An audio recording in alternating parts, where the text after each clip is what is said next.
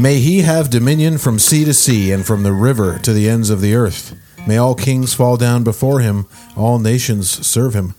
Welcome back to the Dominion Podcast, episode number 31, coming at you from the Upper 40 studio here in, we're not under City Hall in the bunker anymore. We had to get out of there. Yeah, they were bringing the heat. Yeah. It was a little too hot.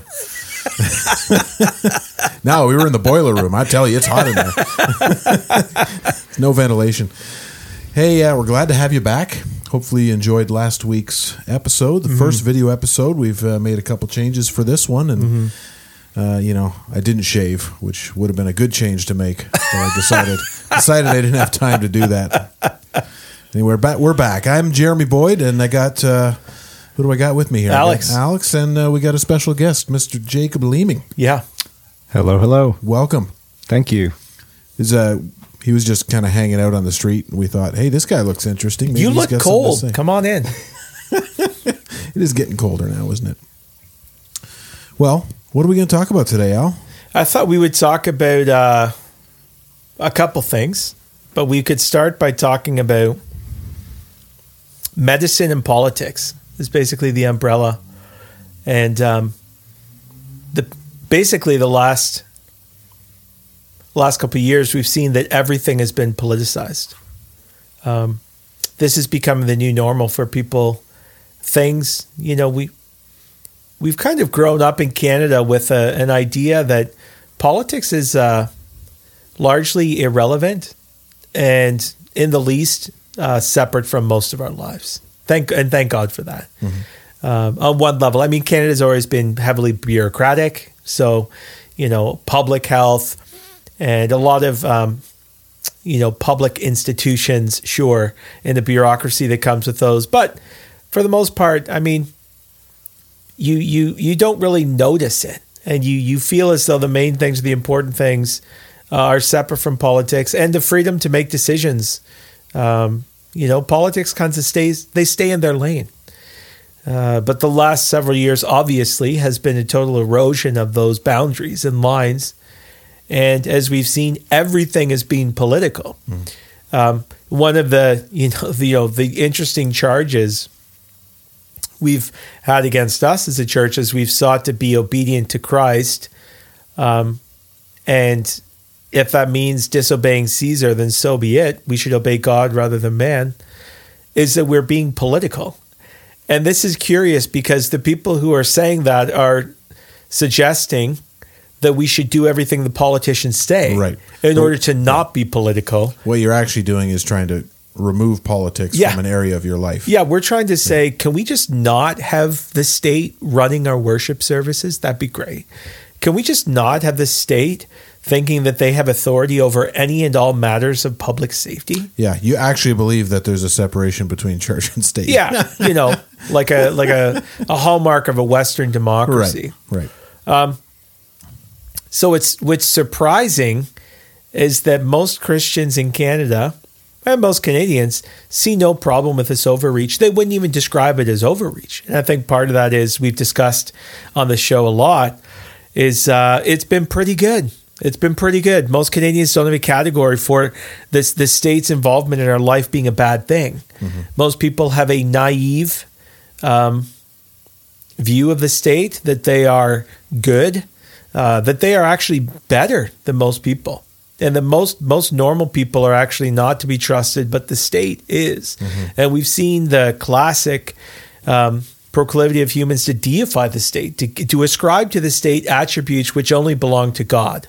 So omniscience, that they are all knowing, omnipotence, that they are all powerful. We can keep you safe, as if any human. Yeah, we're gonna lower the water level in the ocean and change the climate and stop a airborne virus. Yeah, exactly. Yeah, you don't really have the power to do that, actually. But, yeah.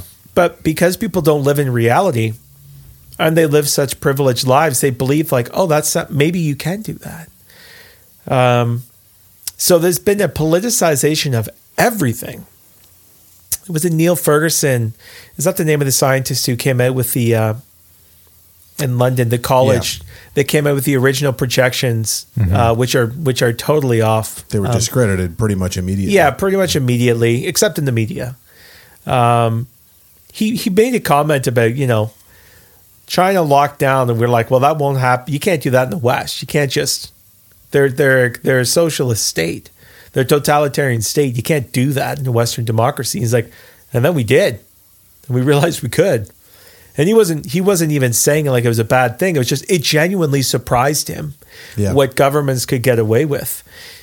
All of this is kind of an introduction to the idea that now even our medicine, it has been for some time, but our medicine is a lot more politicized than people think. I grew up thinking that medicine and politics are totally separate. That is so not true. And it hasn't been true for our entire lives. No, we it just hasn't. didn't realize it before. And I just didn't. Exactly. It hasn't been true. Yeah. So our healthcare system is totally embroiled in politics. So Dr. Sean Watley was. He wrote a book about politics and Canadian healthcare, and it's always been a problem. But COVID has exposed this. What I want to kind of dive into is. And to help people, is to be aware of this reality that even the doctors and healthcare professionals are telling us things with a bias, like all people have, and they actually are. There is a great agenda that's political. That's not based on evidence. It's not based on reason and science. It is purely political, and we are seeing methods of political engagement being applied to medicine, which is wrong. Yeah. So methods of coercion, deception, manipulation being used by quote unquote medical professionals. It's a scary thing because you count on, not only your doctor, but the whole system, the bureaucrats that are in charge of running hospitals and healthcare, health unit officials. You expect them to be reasonable people who base their decisions on evidence. Right. So, when you say that right off the bat, I can think of 10 different ways where the line between politics and medicine is blurred. And I'll give you one example. So, a health executive in Peterborough being able to make legislation for Peterborough. Mm-hmm. It's like, when did that become a thing? Yeah. That somebody who runs a bunch of doctors and, really important machinery there is able to actually tell people who they can and can't have into their house. Yeah. When did that become a thing? Yeah. So that's kind of what you're talking about? Oh, yeah. The blurring of the lines there? Of course. We've seen like the medical officers of these various reasons being handed political power. And we've seen them engage under the guise of public health in political campaigns. And this is even what they've stated. When we read, for example, that a lot of initially the hesitancy towards masks, which is based on science. There's no scientific basis for implementing non-medical masks on the general populace. There's none. There still remains none. Yeah. If anybody tells you there is, just ask them for the studies. They don't exist. It's not a thing. And if they send you a study, read it carefully and see what it says. They don't exist. And we've done data on this for 40 years. This isn't a new thing. The funny thing about that is if you actually told somebody that, they would say, no, it's like there's some for and some against, and so we should just be able to decide. But it's actually not. It's like 100%, 0%. Yeah, there's nothing. So where I'm going with that, though, is that they've acknowledged that a large part of their they'll say something like, initially, we saw this in the States, right, with Fauci. Well, I told you that they don't work because we needed to conserve masks. Wait a second. Well, that wasn't the reason. When we asked you a question as a medical professional, we were asking you for a scientific answer that you would give us an answer based on evidence. The actual question was, are masks effective and should we be implementing them? And you said no. He gave us a supply chain answer. Yeah, that's not what we're asking you. So you see that at the top level of quote unquote science, it's a political answer. Now, and I'm not even weighing in on whether that's right or wrong, or someone might come back and say, well, that was irresponsible. It's completely irrelevant. We just need to acknowledge that wasn't an evidence-based answer. That was something else. We've seen that with the local health unit. Someone shows up to our church, the main lady here, and she chastises our volunteer when we're following on protocol for the dollop size of hand sanitizer. And then she proceeds to lie to us about the legislation surrounding protocols multiple times. And her assistant had to pull out a physical copy of the legislation and contradict her superior in front of us and show that she was lying. It's quite awkward. But she was engaging in a political and an illegal campaign, in her own words, enforcement. That's not your job, okay? Before, 2 weeks ago, your name is on the church basement for checking for salmonella. That's your lane. Stay in it. What happened was a lot of politicians didn't want any responsibility, and they just said, we'll give all the authority to these people. But they're functioning as politicians. We've seen this. This has become more dangerous, and maybe we'll zero in here, as people consider going through medical procedures, namely the vaccine.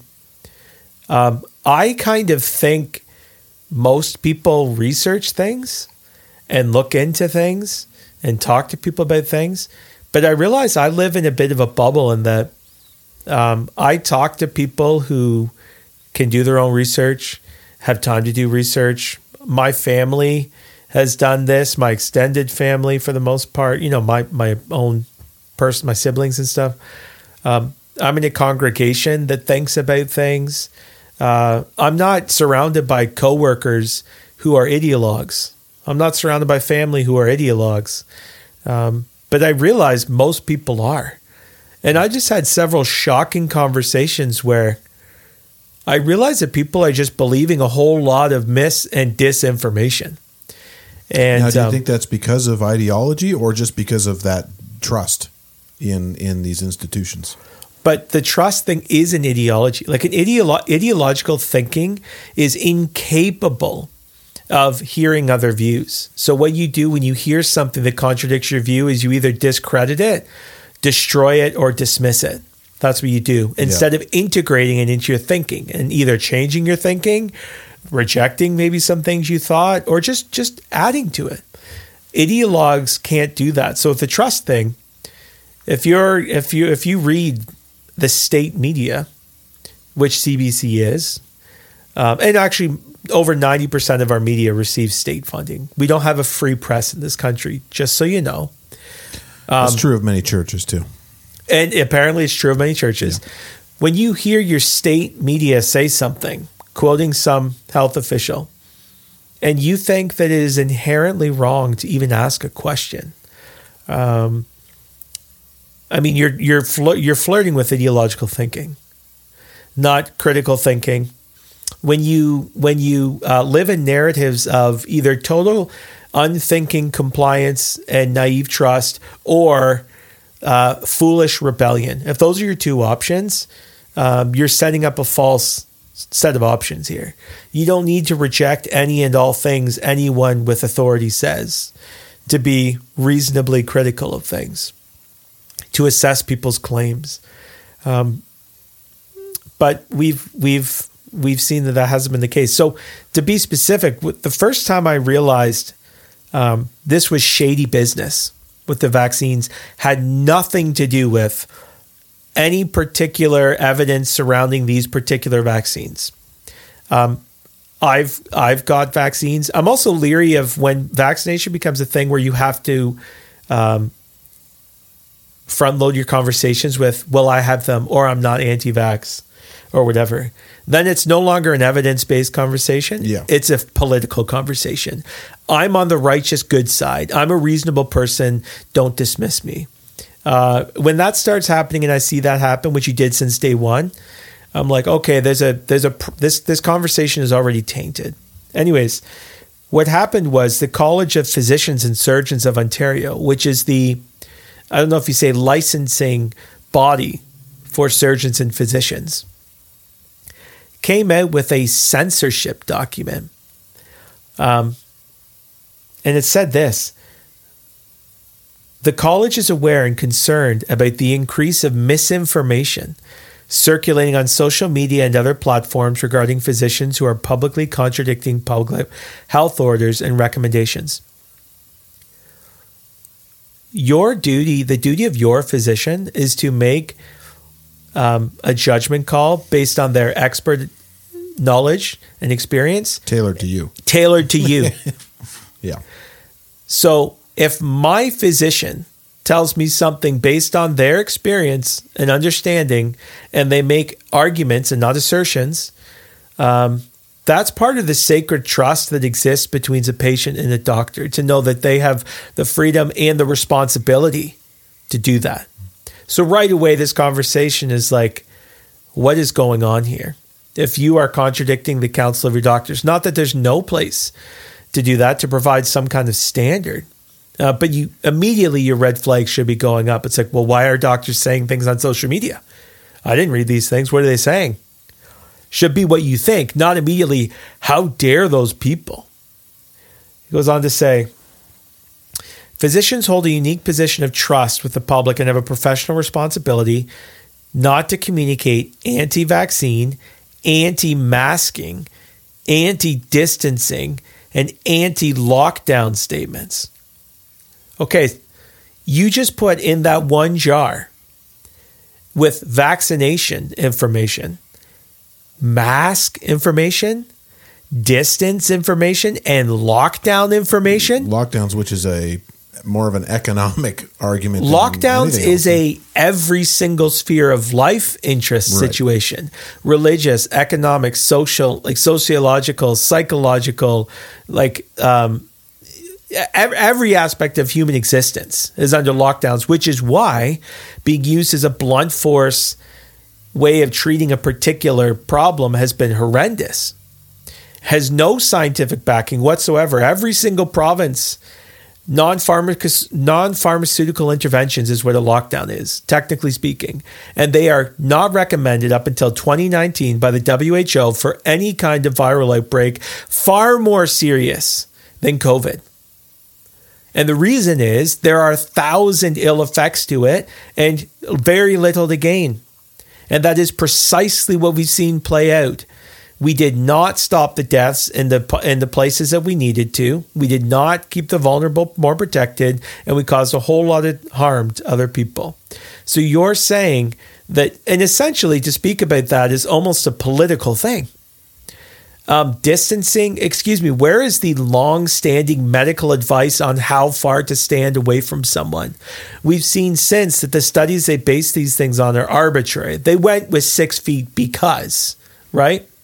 And the mask thing, there is no consensus whatsoever, which the New England Journal of Medicine came out and said until they got piled on politically.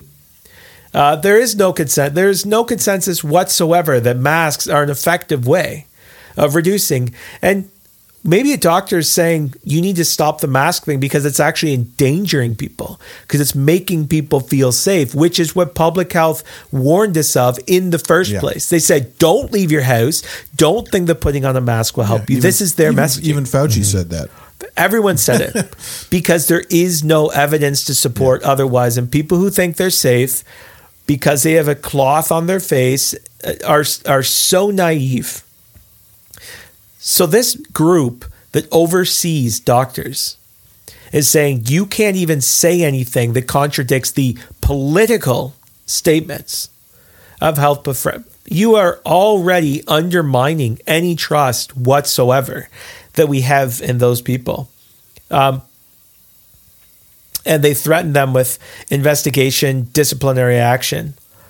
And this is, when I read this, I realized that you've almost all but removed the possibility of informed consent between me and my doctor. And I think you have. But for the record, I love my doctor and I think he's a man of integrity. I have not spoken with him about this. And in as much as I trust a person, I trust him. Someone who's not, part of my family and stuff. Having said that, I know that when I speak with him, and whenever anyone speaks with any of their doctors, they are not allowed to say anything that doesn't toe the party line, that they can be threatened and disciplined right away. How can you actually say? So if informed consent means you telling me all the risks involved and helping me make an assessment, when I know that you are not allowed to tell me any risks, when the only thing you're allowed to say me under threat of discipline is safe and effective, When I know that, you have disintegrated informed consent, which is a bedrock of medical ethics in the West. And you know why it is? It basically turns your doctor into a pill pusher. Yeah. You know? It's like, I'm not asking for your political opinion. I'm asking for your medical opinion. We had Dr. Hoffey at West. He treated his patients. He administered vaccines, as every doctor does, and 2 of them died. And a bunch of adverse reactions. He reached out to his superiors and to the people who are pushing these things, and they just wouldn't get back to him, or they blew him off, or they said it must be a coincidence. And then he asked more questions and more questions, totally blown off. Finally, he wrote an open letter. He's like, can we just get some clarification on what's going on here? And they disciplined him and took away half of his salary. That's in Canada. Yeah. So the point I'm trying to draw out from this, at this point, is not to tell you one way or another, but is to tell you that there are serious questions about the trustworthiness of medical professionals when coercion, threats, and censorship are involved. The other thing is it's based on a faulty view of how you protect the truth. When they say that they are right, that bad information is harmful, but the way you combat that is with the truth. So put out the facts. Yeah. Put out the facts. Mm-hmm. What are they saying? And you say it. But you know that something is full of lies when they can't actually put out facts. They think people are too dumb, right? They're afraid of people. Well, I mean, if they're being deceitful, then they know they're lying. So they're just afraid of people hearing the truth and believing it. But a lot of people just don't think that people have the capacity to filter out between misinformation and real information, you know? Yeah. The great unwashed, like they can't tell the difference. They don't believe in science like we do. Mm-hmm. You know? I really noticed that for the first time when there was, on the same day, the Grace Elders released a big statement on their position on COVID and all of that kind of stuff. And they were referencing studies, they were referencing data, they were referencing tons of other places that people could go to look into this issue more for themselves. And then that same day, I also saw the article from the National Post talking about the Canadian military, how it had come out that they actually viewed the whole COVID situation as an opportunity to test out propaganda techniques on their own citizens, on Canadian citizens. Media. It's publicly available. You can Google it. Yeah. It's acknowledged by the military. Yeah. So on the one hand, you see that people are image bearers of God who have a right to be informed and to make their own decisions. Yep. And then on the other view, people are not capable of making their own decisions, and so they need to be manipulated and coerced into doing what you want them to do. Yeah. Just two very different ways.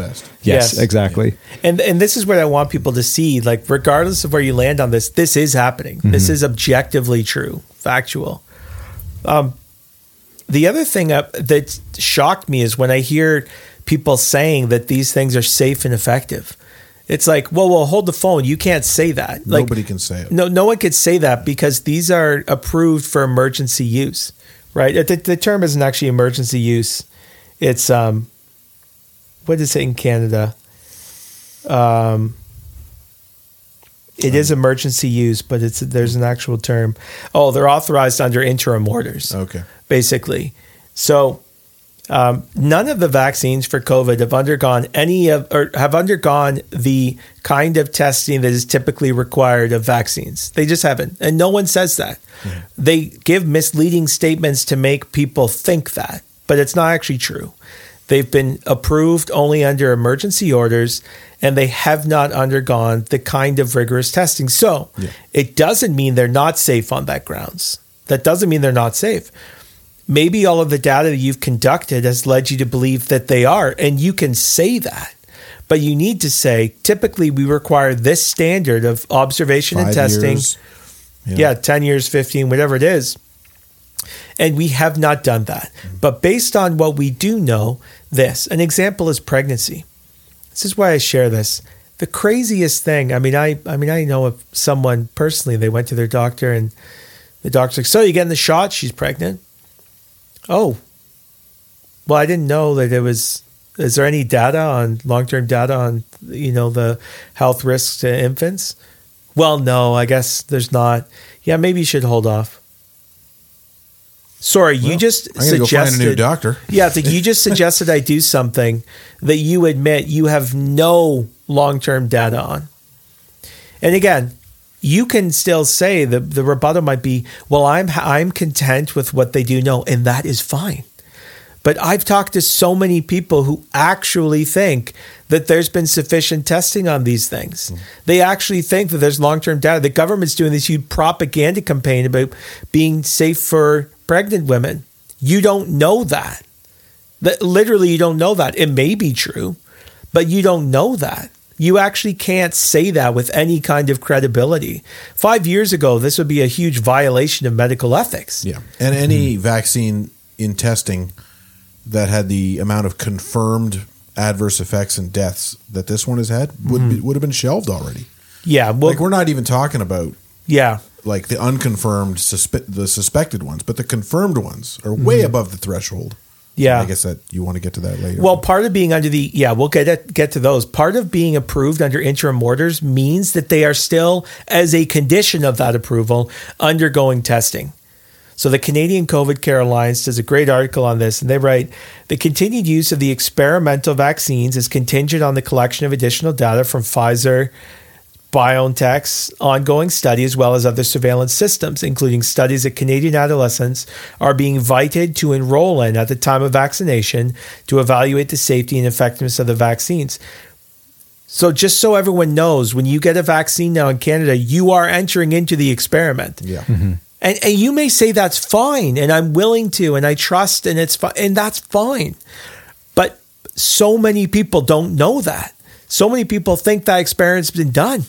It's like, no, you are the experiment. So many people think other people have done that, and they haven't. Mm-hmm. And from what I've gathered, and maybe you guys can correct me on this, but it sounds like the brunt of the work as far as the analysis of the effectiveness and safety is all being done by the manufacturers themselves. Yo, that is. They are gathering the data. It's not like third-party labs are testing this stuff. It's, Pfizer and Moderna or whoever doing their own studies. Mm-hmm. And I was listening to somebody who was analyzing their own studies, and basically they're each leaving out key elements that would really give us answers. And so there's left to conjecture. Well, the Canadian COVID Care Alliance specifically says that Pfizer's clinical data in children are limited and provide no information on rare but serious adverse effects or long-term safety as well as efficacy. Their data does not include that, which brings up the other thing. So that's stated. You can go research that yourself. They are not collecting this data, and this is proven to be the case in the hospitals. So I've spoken to multiple nurses personally who have told me that when they see someone come in 99.9% sure as an adverse reaction, there is zero investigation, and there is an active effort to not tie them together. Oh, you're experiencing a stroke. Oh, you're experiencing heart enlargement. Must be a coincidence. No investigation whatsoever.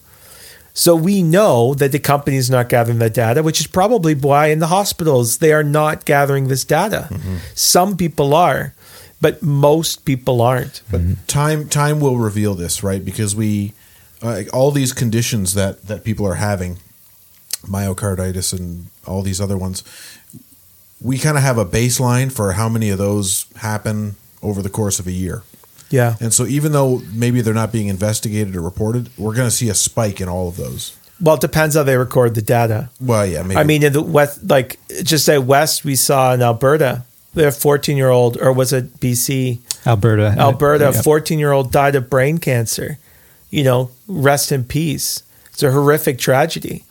And the bureaucrats at the health department go and use it to say he died of COVID until a family member saw it on Facebook. Mm-hmm. It's like, what in the world? He died of brain cancer. He had a PCR test 2 days before he died, and he tested positive because everyone who gets it tests positive.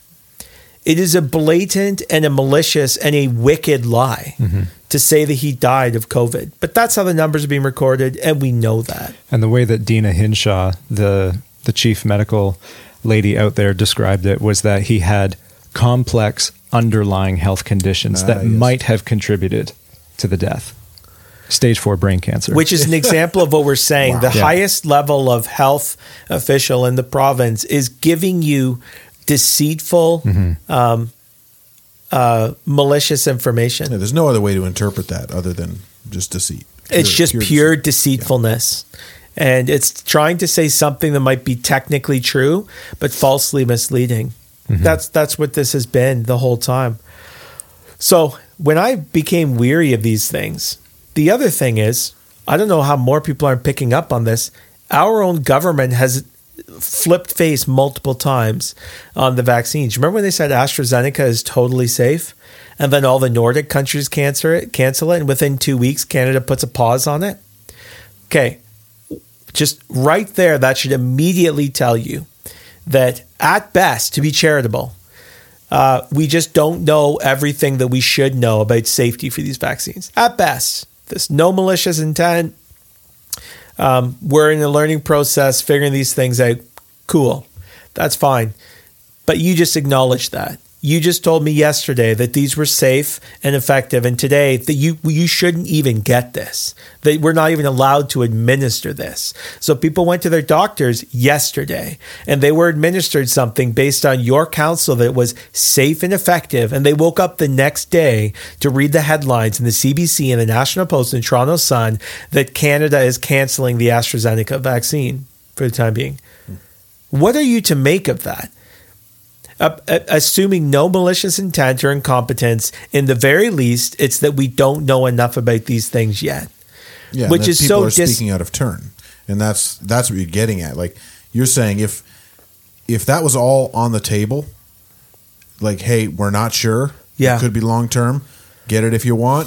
If that was on the just table, tell the truth, and then the next day they canceled it and said, listen, the data's starting to come out. That's consistent. That's consistent. You'd say, okay, well, thanks for doing your due diligence, and maybe it wasn't wise to do it in the first place, but at least it wasn't like a psyops campaign for the first part of it. Well, in the very least, it shows that the position of the governing body to censor that kind of discourse is so antithetical to science and so antithetical to medical ethics, because by your own admission, this is something that is an evolving situation with data that we don't know. So to treat the science all rise as something that is totally settled, that if you even question the efficacy or the safety of things that have not been fully tested, you are out of line. That is like a religious dogmatism. Mm-hmm. That is not scientific inquiry, and it actually kills it. And it's dangerous. Back to the whole discussion of politics and medicine. It's like, man, I don't want your ideology. I want your evidence. Mm-hmm.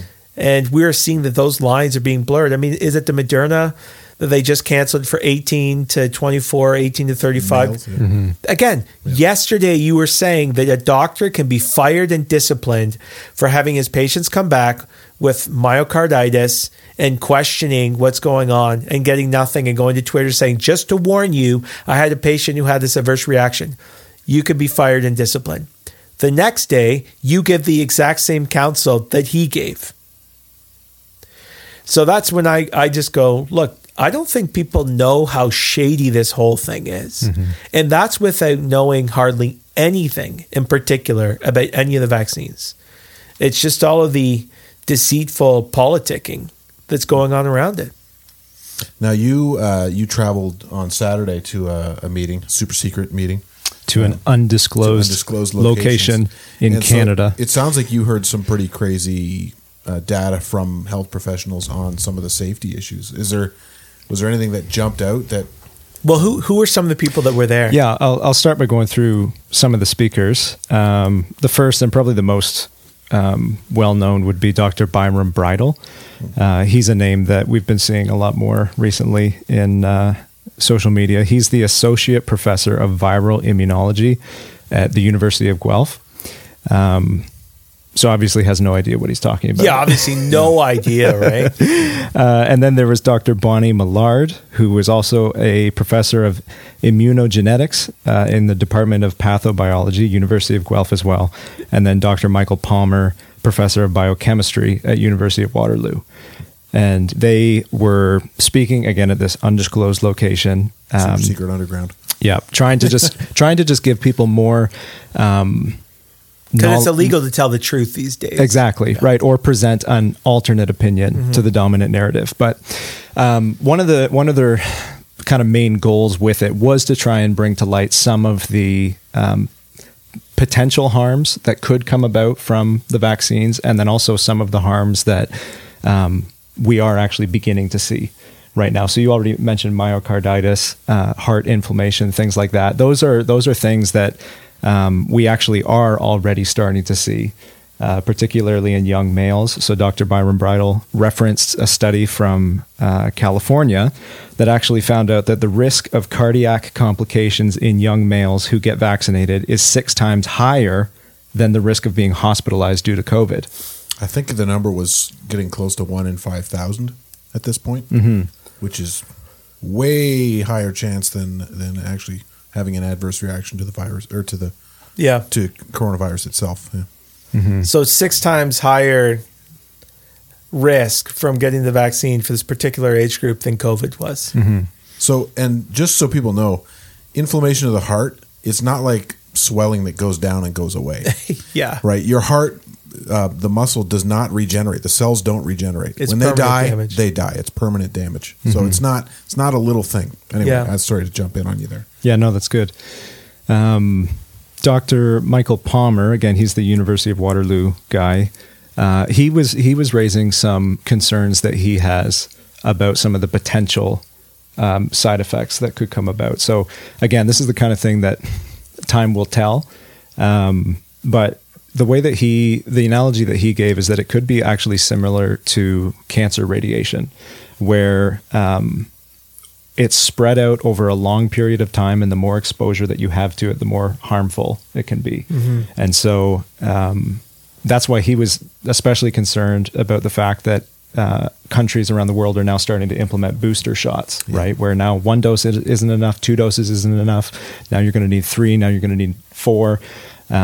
He was saying that could have some serious implications for people's health moving forward. And then another issue that they brought up was the one that you already talked about, the potential side effects for pregnant women. And I guess it was actually Dr. Bridle and some of his colleagues that wrote to the people who put out that study initially in the New England Journal of Medicine. Yeah. This was the study that was being used to justify the safety of vaccinating pregnant women. They looked at the study, they went through the research, and they were like, oh, there's a bunch of errors in here. This isn't right. And so they contacted the editors of the journal and got the writers, the initial authors, to go through it and pointed out the corrections. And they were like, okay, yeah, sorry, we actually made a mistake. This is one of the most prestigious medical journals in the world. Yeah. Was it errors in analyzing the data or errors in method? It was mathematical calculations. And so it actually skewed the result. Initially, it was saying that there doesn't seem to be that much of a difference between, whether you're vaccinated and you're pregnant or you're not pregnant. When they fixed the errors, it actually was a drastic difference. And so they had to fix that. And what they also had to acknowledge as well is that they couldn't comment on whether or not there would be spontaneous abortions caused by it, because they didn't study that. So again, they're lying to you when they say there's a study that tells you that this is safe. It doesn't tell you that. And apart from the errors, just the study does not test that effectively or sufficiently. That's kind of the big one you want to know. Yeah. Yeah. Am I going to have a stillborn child? Yeah. No, it's and again, there isn't long-term data. In the world, there isn't long-term data. So if your doctor tells you that there is, you should report them and they should be fired. They won't say that because they'll probably tell you, they will masquerade an assertion as an argument. They'll say studies have been done and they've shown that it is safe and effective. But that's profoundly misleading. They may have not indicated any dangers, but they haven't tested sufficiently for them. Right? So that's a huge problem. The other thing, apart from this, is the elephant in the room is the healthcare professionals who are unwilling to do this. So it started to come out that all of these hospitals, when they enforce vaccine mandates, are going to have a huge staffing crisis because many of the staff, which I know just anecdotally, are not comfortable getting the vaccine. And I knew, there were reports from Kingston and Windsor, one hospital, 172 staff, another one, 130 something. You're like, that's not a small number. But then Doug Ford, in one of his more recent public addresses, he said tens of thousands across the province. And I read that in Winnipeg, it was like 10,000 and 42,000. Almost 25% of their staff would have been fired. So it's like, hold up a second. The people who are medical professionals, they know about vaccines and vaccine technology. They're not anti-vaxxers. They probably administered them and they treat people who have them, are so unwilling to get them that they are willing to lose their job over that decision. And they're rejecting them at a higher rate than the general public. Yeah, why is that? In the very least, however you want to go down there, in the very least, it makes any kind of threatening, coercive mandates to get this medical procedure so evil and inappropriate. There's clearly space to doubt both the safety and the efficacy of these emergency use, untested, for all normal standards vaccines. Mm-hmm. To me, that's just like, I don't need to know much more than, 10, I think it was 15% in Ontario. Mm-hmm. 15% of the people working in hospitals and keep in mind, that's people who are going to go to the line on this. That's not people who thought, I don't want to do this, but I don't want to lose my job. Yeah. Which if that's a large portion, which is a huge, probably more than that amount of people. Like there was a small portion of people that were just champing at the bit for this, but most of the people I know are like, yeah, whatever, I'll just do it and get them off my back type of thing, right? Not really thinking about some of these issues. Yeah. Yeah. So, I mean, my burden is for people to look at what's actually happening around you. Jesus rebuked the Pharisees for being hypocrites because they could recognize the weather, but they couldn't tell the times they were in. Use the faculties that God gave you. Look at things not as an ideologue and a fool who's unwilling to learn and listen, but actually consider information integrated into your thinking. Don't have an idolatrous view of authorities. Your doctor and your politicians are not God.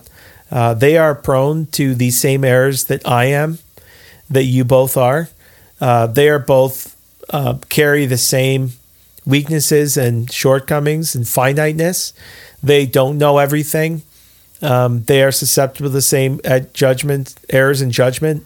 All of these things, you need to approach them as you would normal human beings, as the Bible defines them.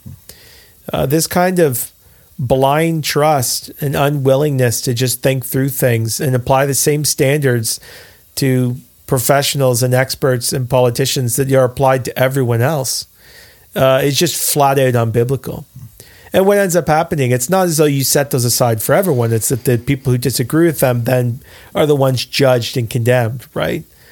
It's not like you just ascribe the same level of competence to everyone. It's just you select some people and you say that they are above the rest of us. They're above all weakness and error and flaws. And it's just totally misguided. So Christians need to be aware of this. Need to be aware of the state. When I say politics, I mean the state exercise of power. And that can be through legislation, but it can also be through manipulation. Yeah, through the media as we're seeing it now, which is essentially just another arm of the government. Mm-hmm. Yeah. We need to be like the men of Issachar. Yeah. Who could discern the times, right? Mm-hmm. They knew what was going on. Yeah. Jacob, you want to give us a couple of those names again? So if people want to look these people up on social media. Yeah. I've personally heard Dr. Byron Bridle speak on, I believe, on the Liberty Dispatch podcast, and found it pretty informative. So yeah, he's one of the more public guys right now. Dr. Bonnie Millard was the other name, and then Dr. Michael Palmer. And all three of them are associated with the Canadian COVID Care Alliance. And so that was at the event, that was a place where they were kind of pushing people to go to get more information about this kind of stuff. We'll put a link. Yeah. And I believe they've done research into like early treatments as well. That Yes. sort of thing. Yeah. Yeah. That's another thing we don't hear talked about, right? Is there are other ways to combat this other than, a prophylactic sort of approach with a vaccine. They don't bring in billions of dollars, though. Yeah, they don't. Yeah, ivermectin's cheap. Yeah, that's right. Cheap enough for the horses, at least. All right. Well, let's move on here. We actually had a listener question this week. I don't know if you have a copy of it, if you want to read it verbatim, or if you just want me to summarize it. Just summarize it. It was a good question. We had a listener write in and ask regarding our lies and the truth episode we did 2 times ago. Or maybe she said, "Why do you guys lie so much?" Yeah, why do you lie? Well, we lie for lots of reasons. But the question was basically, you're going into a restaurant and they want to know, have you been around a large crowd of people, or are you feeling sick and you don't have COVID, but maybe you got a runny nose, and they're asking about headaches and all these other things that we get on a day-to-day basis. Is it okay to lie about those things? And sort of where's the line, I guess, is kind of the thrust of the question. So I'll throw it over to you. I got some thoughts as well, but this is a good question. And one of the things she finished with is expressing a concern for the slippery slope. right. I think most Christians struggle with this tension. I know that lying is wrong in some kind of way, because my Bible tells me, and my conscience, one of the 10 commandments is you shall not bear false witness, which isn't synonymous with lying, by the way, and we shouldn't reduce it to such.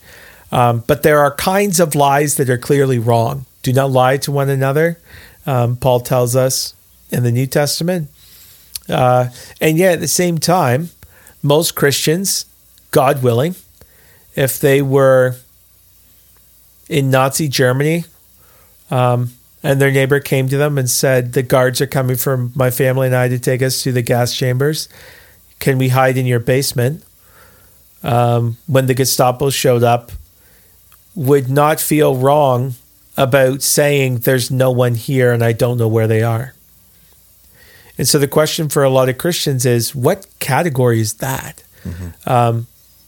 It's almost like we all recognize that there's a time and a place for it. Yeah. It's just finding the line and defining it in a way where we know our own sinful inclinations aren't going to want to push it too far. Yeah. Right. So it's important, especially in the Decalogue. I mean, it's you shall not bear false witness against your neighbor, which is not an absolute prohibition against any kind of dishonesty whatsoever. It's a prohibition against maliciously saying something that isn't true about your neighbor. That will do them harm. And it's one of the worst things. God actually hates it. I think it's Proverbs, you read that. God hates people who bear false witness. It is an evil thing. And so we ought to be very careful and cautious not to bear false witness about our neighbor, to lie about them in such a way as to do them harm. But there are examples in the scripture about people actually saying things that were not true, in being intentionally deceptive. We read this about the Hebrew midwives. Then the king of Egypt said to the Hebrew midwives, "When you serve as midwife to the Hebrew women and see them on the birth stool, if it is a son, you shall kill him. But if it is a daughter, she shall live." So they're being instructed by the political powers that they should kill all the firstborn boys that they deliver to commit genocide. And because of Romans 13, they did. Oh, no, sorry. Wait, let me keep reading. But the midwives feared God and did not do as the king of Egypt commanded them. And not only did they ignore, but if you keep reading, yeah, it says, but let the male children live. So then the king of Egypt called the midwives and said to them, "Why have you done this and let the male children live?" The midwives said to Pharaoh, "Because the Hebrew women are not like the Egyptian women, for they are vigorous and give birth before the midwife comes to them." So God dealt well with the midwives, and the people multiplied and grew very strong. Don't miss this. So they directly lied to the king, but it actually says that God dealt well with them. He was pleased with this. So sometimes in Scripture it's left ambiguous. It's just stated. We don't know. Yeah, is that good or bad? Could be descriptive and not prescriptive. Yes. Right? But it says explicitly God dealt well with them, but even more, the people multiplied and grew very strong. And the language of multiplied is to show that God is continuing his promise to multiply his people. That's what's going on. When you read Exodus, you read the genealogy continue through Genesis, and then they go down into Exodus, and they grow and they multiply to keep the promise to Abraham. And so God is clearly saying that the willful, intentional deception of the Hebrew midwives was something he blessed and was used as a blessing in his plan of redemption. There's no indication whatsoever that this was a wrong thing, and it actually was the right thing to do. We read this about Rahab as well. Yep. The king of Jericho sent to Rahab, saying, "Bring out the men who have come to you, have entered your house, for they have come to search out of the land." But the woman had taken the 2 men and hidden them. She said, "True, the men came to me, but I do not know where they are, where they were from. And when the gate was about to be closed at dark, the men went out. I don't know where the men went. Pursue them quickly, for you will overtake them." A direct lie. Yeah, and she conspires with them too, and formulates a plan, right, for them to get away safely. Yes. Yeah. And she did this because of her faith in God, which the writer to the Hebrews commends. Yeah. And she said, "I know that the Lord has given you the land, and that the fear of you has fallen upon us, and that all the inhabitants of the land melt away before you. For we have heard how the Lord dried up the water of the Red Sea before you when you came out of Egypt, and what you did to the 2 kings of the Amorites who were beyond the Jordan." She goes on to say, "For the Lord your God, he is God in the heavens above and on the earth beneath. Now then, please swear to me by the Lord, as I have dealt kindly with you, you will also deal kindly with my father's house." And they end up doing that. So Rahab is an expression of faith in the God of the Bible, of heaven and earth, who does not lie, was to tell a lie to protect God's people. And God dealt kindly with her, act of faith. So clearly, when we think about this, we can't make a reductionist statement that it is always wrong to be intentionally deceptive. That's not true. The Bible gives us explicit examples of it that are explicitly commended by God. So I think going back to the false witness thing, it's always wrong to intentionally lie for the sake of doing harm to someone. To do harm to someone. I don't think it's wrong in every instance to be deceptive in order to do something righteous, like protecting babies from being killed and hiding God's people when they come to your house, or hiding Jews. I don't think there's anything wrong with that. Now the question comes up like, well, can that be used as a slippery slope to justify other lies that are wrong? And the response is, well, anything can be used as a slippery slope. Right. We can't just take that and say, the government's doing something I don't like charging me too many taxes, so I'm going to hide some of my income. Yeah. Right. We can't take that approach where it's like, it's just my opinion about the government doing something I don't like. No. Right. There has to be some other criteria for that. Yeah, the righteousness enshrined in the Bible. Like, we need the full word of God to help us know what is wrong and what is right. What ought we not to engage in, and what ought we to engage in? You have to have your conscience shaped by the Scriptures in order to know what to do in any given situation. So, I mean, for me personally, if I was going, I don't feel comfortable going to restaurants and giving them if they were asking me like screening questions. Have you had a headache or a runny nose, sneezing? Yeah, like, and I have those every day almost. Yeah, except for the headache. But I don't personally feel in my conscience that I want to lie on that because of the kind of slippery slope thing. It's like, I don't need to go to this restaurant. The righteousness does not require me to go here. Right.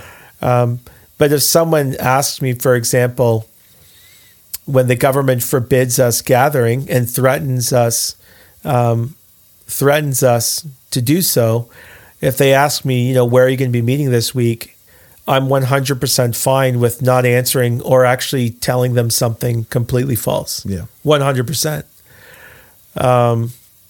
And it just takes your mind being conformed to the Word of God and to know what righteousness really is. What does God really require of me?